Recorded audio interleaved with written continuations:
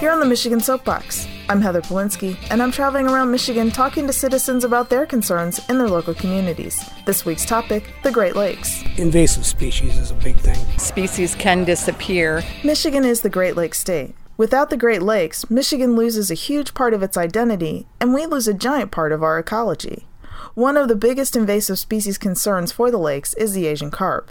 First up on the Soapbox this week is Josh, a student and aeroponics entrepreneur from Harbor Springs. The looming threat of Asian carp and the effect that can have on tourism and boating in general. The fishery in Michigan and tourism is about $1 billion industry, so the threat of that I think is quite important. I think writing your representatives and just letting them know that you think it's important that they don't come into the Great Lakes, maybe cut them off in the Illinois border.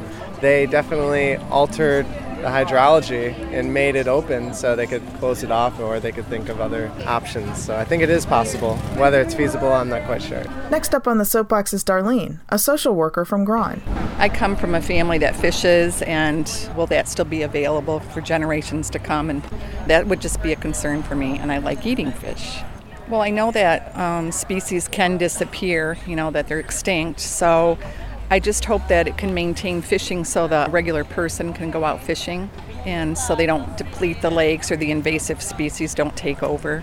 So fish that we like to eat are not extinct. The Great Lakes are a concern for Krista, a college student from Mount Pleasant.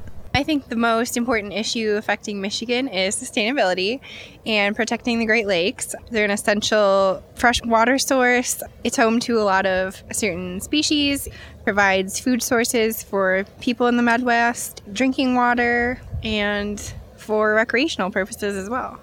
They can be protected by not allowing companies to come in and use the water for hydraulic fracturing, and I think just being educated and aware that they are threatened right now, taking care of them yourself also, being responsible when you are outdoors and using the lakes. It's not just the lakes, but the shoreline and the plant life that concerns Michael, a retired sailor from Ossining. I'm big on the ecology, so anything harmful to the environment, I'm having trouble with it. Invasive species, for instance, phragmites they call them, they're taking over the shorelines, and autumn olives, I think MSU planted them. They encouraged farmers to plant them some years ago for erosion control, I believe, and habitat, and they're taking over. You can't get rid of them. I think there's a program, and they're going around, they actually physically remove certain species, like in Squaw Bay, they'd been doing that area. You can pull them out by their roots, but one person can't do it. I mean, that's a troublesome thing. When they take over the native species, like, for instance, they're taking over the cattails, and you got those purple loose stripes on the side of the road. You've seen those. I'd rather see a cattail than a little purple flower that doesn't belong there myself. The plants in our yards are a concern for Jody, a horticulturist and farmer from Mesick.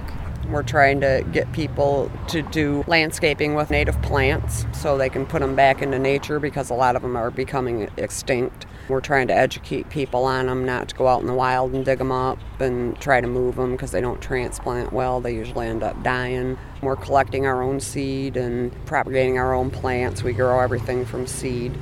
Native plants help stop ground erosion. A lot of them will actually put nutrients back in the ground. The natives are fairly easy to grow after you get them established. They usually survive just on the regular rainwater.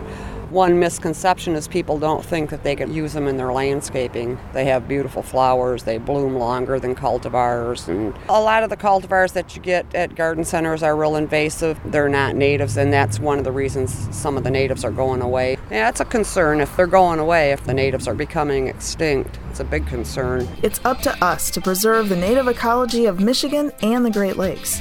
Thanks to Josh, Darlene, Krista, Michael, and Jody for sharing their concerns on the Michigan Soapbox.